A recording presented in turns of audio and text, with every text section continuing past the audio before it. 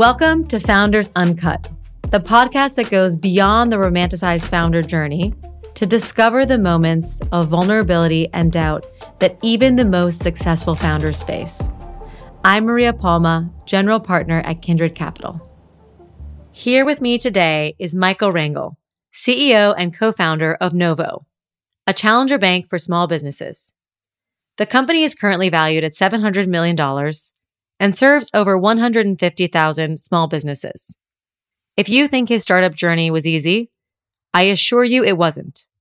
The startup journey is never the easy, straightforward path it appears to be from the outside. So let's dig a little deeper and uncover the real story on Founders Uncut. It was late February 2020, and Novo had just kicked off their Series A fundraise. They were flying back and forth to investor meetings in both New York and SF. And the strange beginnings of what we now know as the COVID pandemic started to show up in various ways. It started with signs on the walls in VC offices saying, "Please don't shake hands." And then pretty much all in-person meetings came to a halt. Another founder raising alongside Novo had flown from Europe to SF for an infamous in-person partner meeting, only to be told that morning to stay at the hotel and take the meeting on Zoom, which now would be commonplace but was highly unusual at the time. As time went on, it became unclear if VCs were going to deploy new capital or they were going to hold reserves and focus on helping their existing portfolio companies survive whatever this pandemic entailed. But Novo badly needed to raise, as they had about 1 month cash left in the bank. What were they going to do if they had to put a fundraise on hold? Yeah, well, first off, I want to let you know that I just had like a PTSD flashback because this was an incredibly traumatic moment in like our history. So we started like early to mid-February 2020, and we had these meetings. People were pulling meeting invites, all of this stuff. We're going to virtual, etc. And it was very weird. It felt like, although our business, we thought it was positioned in a very good and healthy way to raise a Series A back then, it was like the proverbial oxygen was like just sucked out of the deal room.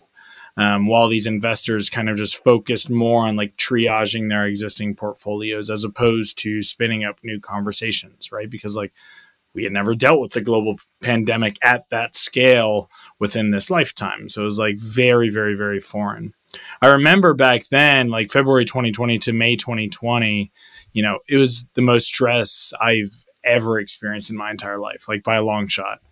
And after, I've had, almost 2 years to reflect on it, like I feel that I was stressed because I took it as it was my responsibility, like I had a responsibility to my people. Not to mention I had my friends and family invest in Novo at the pre-seed, right? So it's like, how the hell am I going to see their faces again at Thanksgiving when I say, hey, your money's gone, thanks, maybe next time, right? And so like when you think about it, like one of your main jobs as a founder or a CEO is to make sure you never run out of money. Like it's that simple. Like that is like your main job. Cardinal rule. And exactly.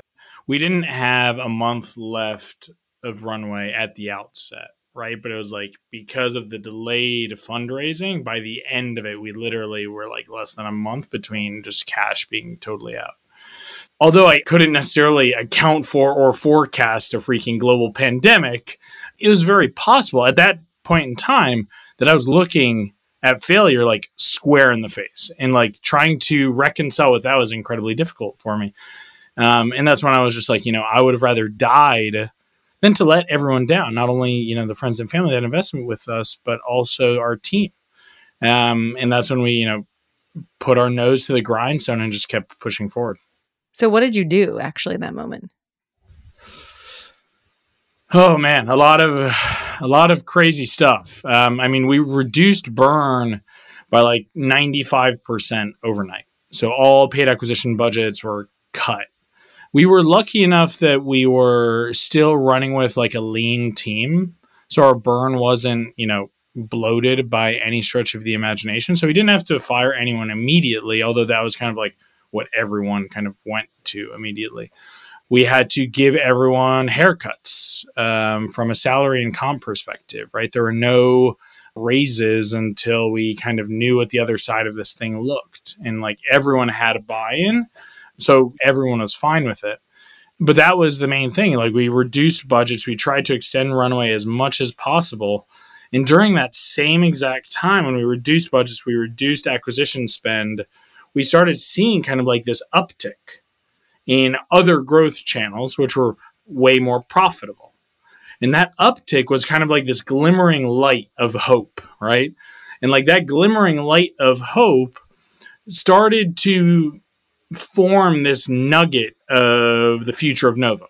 At that time, we were all like, oh my God, the world is over. Somehow, even though small businesses have never disappeared ever in the history of the world, somehow COVID's going to kill small businesses for real. And at least that's what all the investors thought. Meanwhile, the exact opposite happened. People were getting laid off. People were going back home. They were being locked down. And what were they doing? They were spinning up small businesses. And what did they look to? It was online to go build those businesses and sign up for bank accounts. Yeah, no one was showing up to the bank to try and get an account, right? Exactly. And so at that same point, though, our insiders saw that, right? And I was reporting on that of, hey, guys, yes, we reduced burn, we did all this stuff, but we're seeing all of these things kind of tick off the charts, which is great because they're more profitable channels. They're like, wow, like that's amazing. At that point, we kind of configured this small insider bridge round to bridge us throughout the pandemic. It was very difficult for everyone involved. You know, it was a very stressful time, but without our insiders at that point in time, they came back to the table. There'd literally be no Novo today. That just must be such a horrible thought, to your point, like when you're looking failure straight in the face. You know, what does that feel like? And how do you actually maintain your own confidence during that type of a moment? Yeah, listen, that's a great question because it's like something that founders need to face relatively frequently in the startup journey. You're going to face challenges all over the place. As it relates to me, it ties a bit back to my own personal story, and we won't go super deep down that rabbit hole, but it just has to do with like what I've personally gone through in my life, over 11 years ago. I was involved in a really bad car accident where I lost my best friend and roommate. He died on impact. We were ejected from a vehicle. I was in a coma for 10 days. I had to relearn how to walk, eat, and talk. Everyone said I was going to be a vegetable for the rest of my life and that I would never kind of like attain what I had, accomplished prior to the accident. And so obviously, you know me a little bit more than probably your audience, but like, I didn't like hearing any of that. And I told all of the countless doctors that I spoke to who told me, go rest, don't worry about it, don't push yourself, don't challenge yourself. I go, you know what? Go pound sand. Like, I'm going to be better than I ever was ever before. Just watch me. And so, fast forward and here we are. So every day kind of above ground is like a win for me. So yes, these times might be very stressful, but at the end of the day, it's like, I'm here, right? I'm here. I'm creating value. I'm creating opportunity, not only for myself, my family, but the team around us. And that's, what pushes me forward. Thank you for sharing that story. I actually remember you sharing it when we got to know each other. And I think it just speaks to you and your character and how deeply you care about things and how much you push yourself to be better. And it's just something I knew about you from day one and I've admired from you ever since. And I think to your point, maybe it gives you some perspective on other things, but I think a lot of people wouldn't have made it through that way. And I'm glad that you used it as an opportunity to do something better as opposed to an opportunity to give up hope. I mean, I think no one would want to go through that experience, but that perspective I think is invaluable, right? Like at the end of the day, we can always spend every moment being happy for what we have or worried about what we don't. And that's sort of our choice. Not always easy to maintain that perspective. You're actually the first founder I've had on the show that I invested in. Big Novo t-shirt here. Lots of Novo love, as you know. You ended up having the inside round, right? And that closed the story, at least in the moment for Novo, and allowed you to kind of live to see another day. But I actually, on the VC side, saw a lot of bad things happen to companies during COVID. And we actually are probably entering another recession, or it appears to be that way. And I think everyone's been raising in this bull market for the past roughly 15 years, and everything looks up and to the right and the valuations are great. But the truth is that when you have these challenging markets that you're raising in, bad things happen to founders, right? People, they get diluted overnight. They get horrible terms. They get people on their cap table they don't want to have to deal with that are value destructive to the company. Like, do you have any stories or have you seen some things? You obviously don't need to share who it is, but things that you've seen happen in down markets that don't tend to happen when everything looks good on the outside in the market. Yeah. So listen, like, yeah, I have heard a bunch of crazy stories, but like I also honestly don't think that's where we should focus, because it's like, sure, I can pontificate here of like how bad can be, but like at the end of the day, the startup journey is bad and it is freaking scary. And like the challenges and tribulations that you go through will hopefully equip you with this thick skin for you to keep pushing forward. So like I've gone through my own hardships as it relates to fundraising. And yes, I've heard a bunch of other crazy stories, but at the end of the day, it's like, hey, tough markets exist. What does that mean? That just means you as a startup founder, you have to adapt. Like that is literally like your MO as the startup CEO. Like you have to adapt better and faster than anybody else. And that is the only way you win. And if you don't want to adapt, cool, then you can die and that's fine too. And no one will remember you. So like what I think about more about like, hey, what is it like raising in a tough market? To be honest, it's not that different given the perspective, right? It's not that different than raising in a good market. Just the startup founder has to change the mindset, right? And like the way I think about that is like, just get ready for pain. In a tough market, you are going to need to get ready for pain and you're going to need to be okay with that, right? You're going to need to swallow your pride and you're going to have to go with the flow. You don't want to optimize for what might make you feel good or what might make your ego feel better. All you need to do as the startup founder CEO is optimize to stay alive. That's it.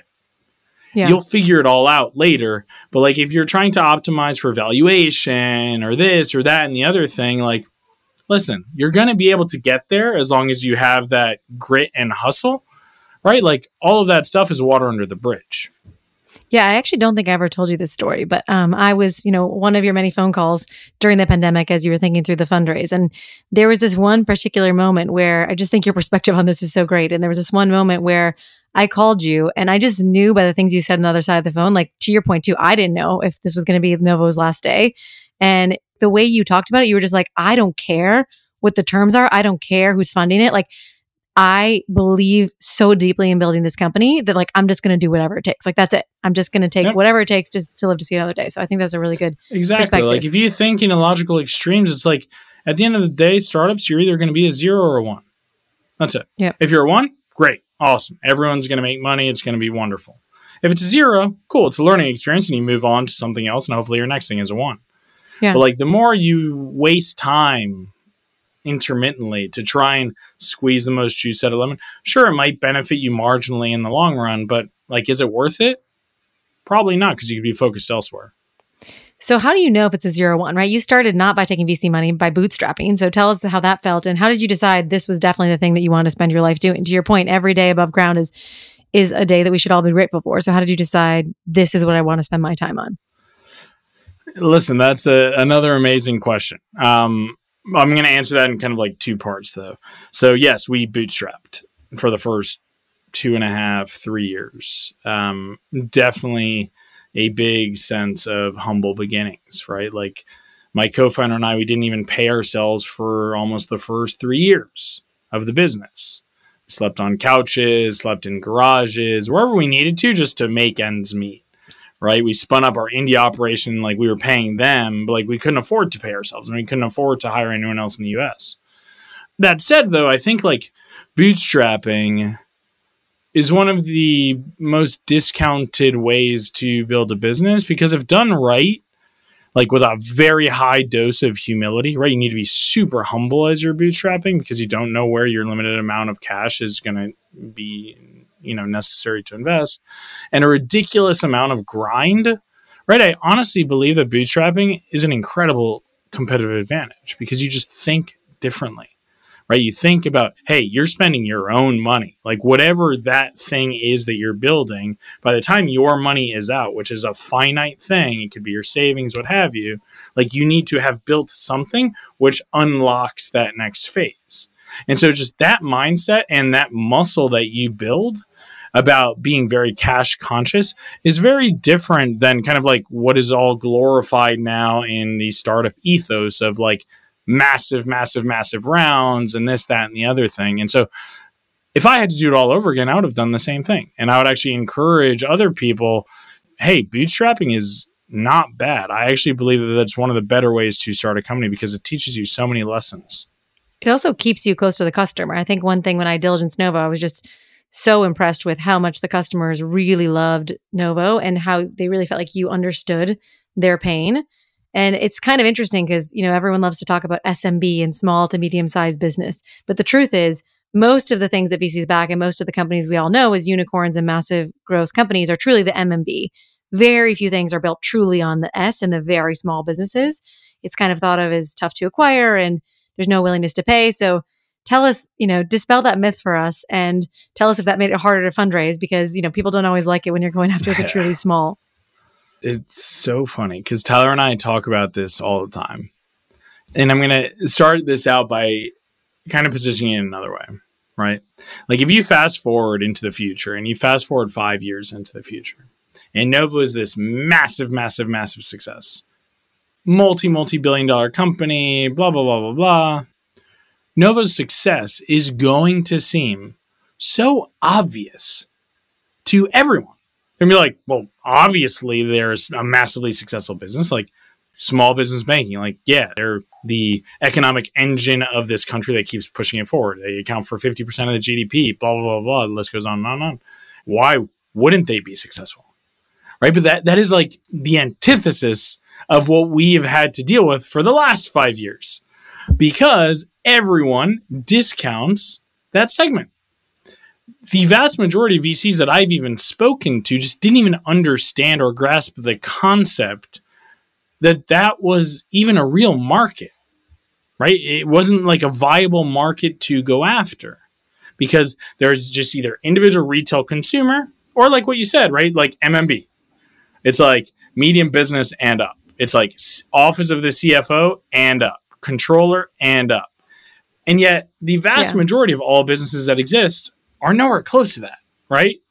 And so it was really, really hard because like you're trying to like teach people this segment of the market that exists, which is very powerful, with them being so far removed from that actual customer demographic itself. Yeah, it's not even VCs, right? That discount it. I mean, banks. Part of my diligence, I talked to a major bank that was like, yeah, we just put SMB under consumer, which is clearly not the same thing, but it's just treated as the same. So I'm really glad you're actually building a product for small businesses. But last question on fundraising. You mentioned it can be hard to tell the story. I think some people, they see the TechCrunch article that Novo raised 90 on 700 and it just looks really easy to do. And as we've said, you've had really hard moments, but even outside of raising a pandemic, as you mentioned, fundraising is hard. Like, what does that look like? How many no's do you get? How many yeses do you get?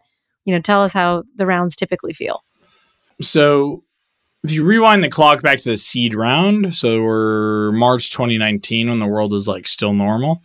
The seed round was an interesting round. It was definitely more of like investing on the idea, right? The thesis that underlied the idea and the fact that Tyler and myself didn't seem like axe murderers. Like that's effectively probably what like the investor memo said, right? Like fast forward to the Series A, right? We were proving everything. We built all this infrastructure. The seed investors were happy. Then the COVID thing happened. The bridge round happened. Fast forward to early last year on the Series A, and it was incredibly difficult, right? So we were faced with that uphill battle of like, hey, SMB is this market that you should care about, but people didn't care. And what was interesting about the Series A itself is like, people didn't believe me when I told them about the business. People actually even questioned my ethics as it related to the ridiculous growth that we were seeing. And I still can't even believe that, but it actually happened. All in all, the Series A was a very, very, very hard one. We had over 100 no's. 100 no's. That is a lot of rejection over and over. And then again, you have another moment where you don't know if the company's going to make it. And then you go on to raise a Series A and a Series B, and you continue to grow. And I mean, the growing pains, I'm sure we could spend 4 hours just talking about that, so we won't. But you went from 5,000 businesses with 10 million in deposits in 2019 to 150,000 businesses and 450 million in deposits today. So I can't even imagine the organizational and structural growing pains that come along with that.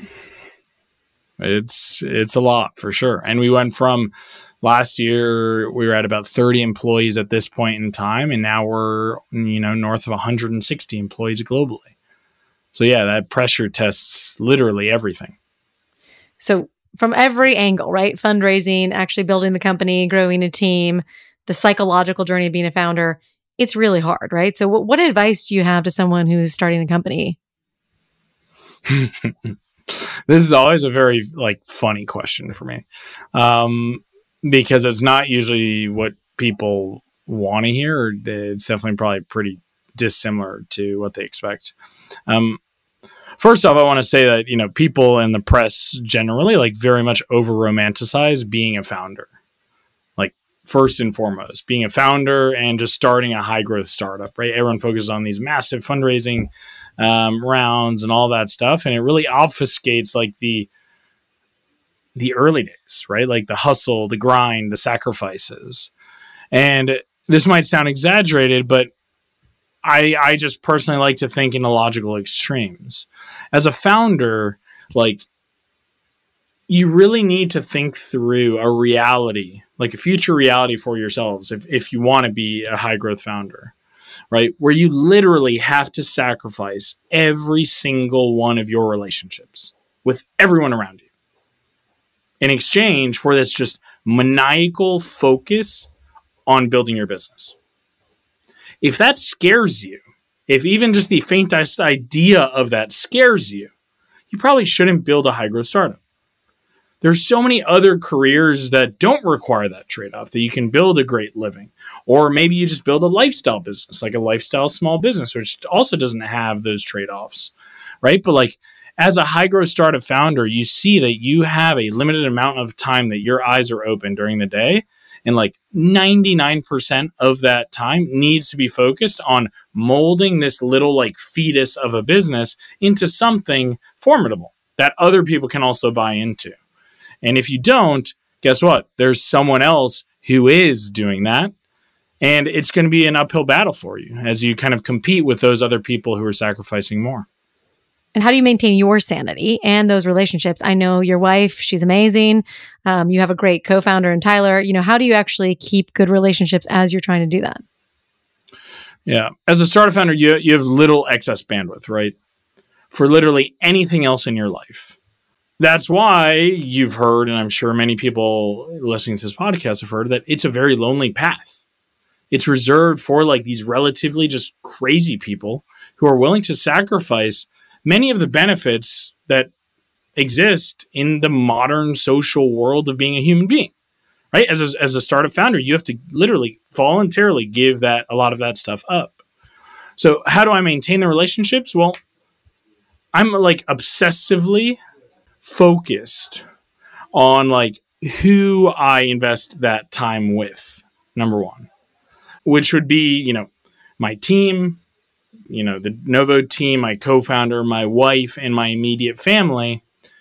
But everything and everyone else, I know this probably sounds a bit ridiculous, but everything and everyone else sits in the backseat for now. Might that change later? Sure. But for now, I know this is where I need to be in order to achieve some semblance of sanity.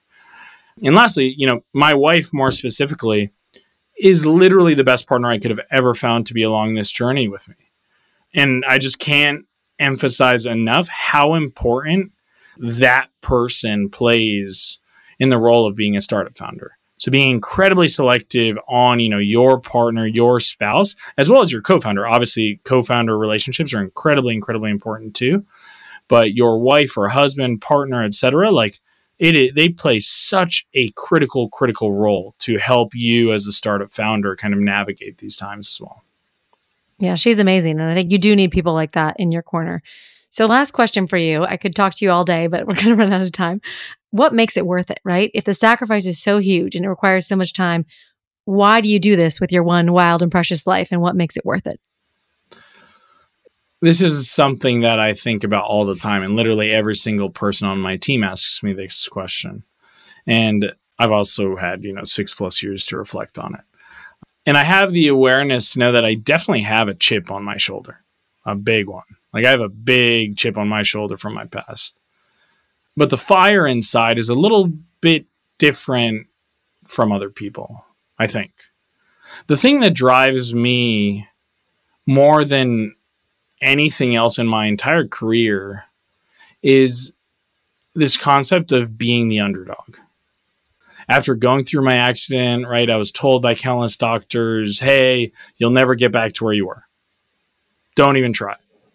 And as I told you earlier, like I told them to pound sand, and it was like, cool. Like I'm going to do it anyway, right? Like I'm going to do it anyway, and I'll show you. Just watch me. And so, like expanding beyond just my personal story, right? It's like Novo can also be viewed as the underdog in the industry as we go up against some of the biggest, most powerful companies in the entire world. Our customers are also underdogs as they go up against very big companies, right? And the list goes on and on and on and on and on. So like what drives me and what allows me to kind of like put up with my everyday life is this idea of showing people to never underestimate the underdog and to build tools that arm the underdog toward victory. And like that's one of the driving forces in my life that I want to kind of bring to the world. And I think Novo is the exact vehicle to do that. That's a beautiful description of the Novo mission. So we'll leave it at that. Thank you so much for being with us today here, Michael. If anyone wants to join Michael on his underdog journey, or if you're a small business looking for a bank, check out novo.co. If you want more stories like this, go to kindredcapital.vc/foundersuncut. And as always, if you're a founder and the journey is hard, you're not alone. You heard it here. It doesn't mean you're doing anything wrong. Being a founder is just hard. Even the most successful founders face fear, doubt, and unbelievable difficulties that never make the headlines. Thanks for joining us today. And if Michael's story resonated with you, join us for more stories like this on Founders Uncut. Thanks, Michael. Thank you, Maria.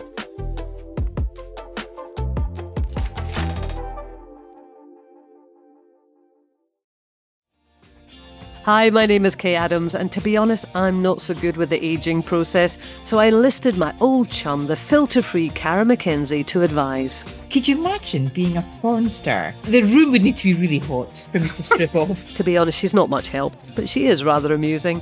And along with some great guests, Joe Brand, Andy Oliver, Anton Dubeck, Ruth Langsford, and Craig Revel-Horwood, darling, we are learning how to be 60. Listen wherever you get your podcasts.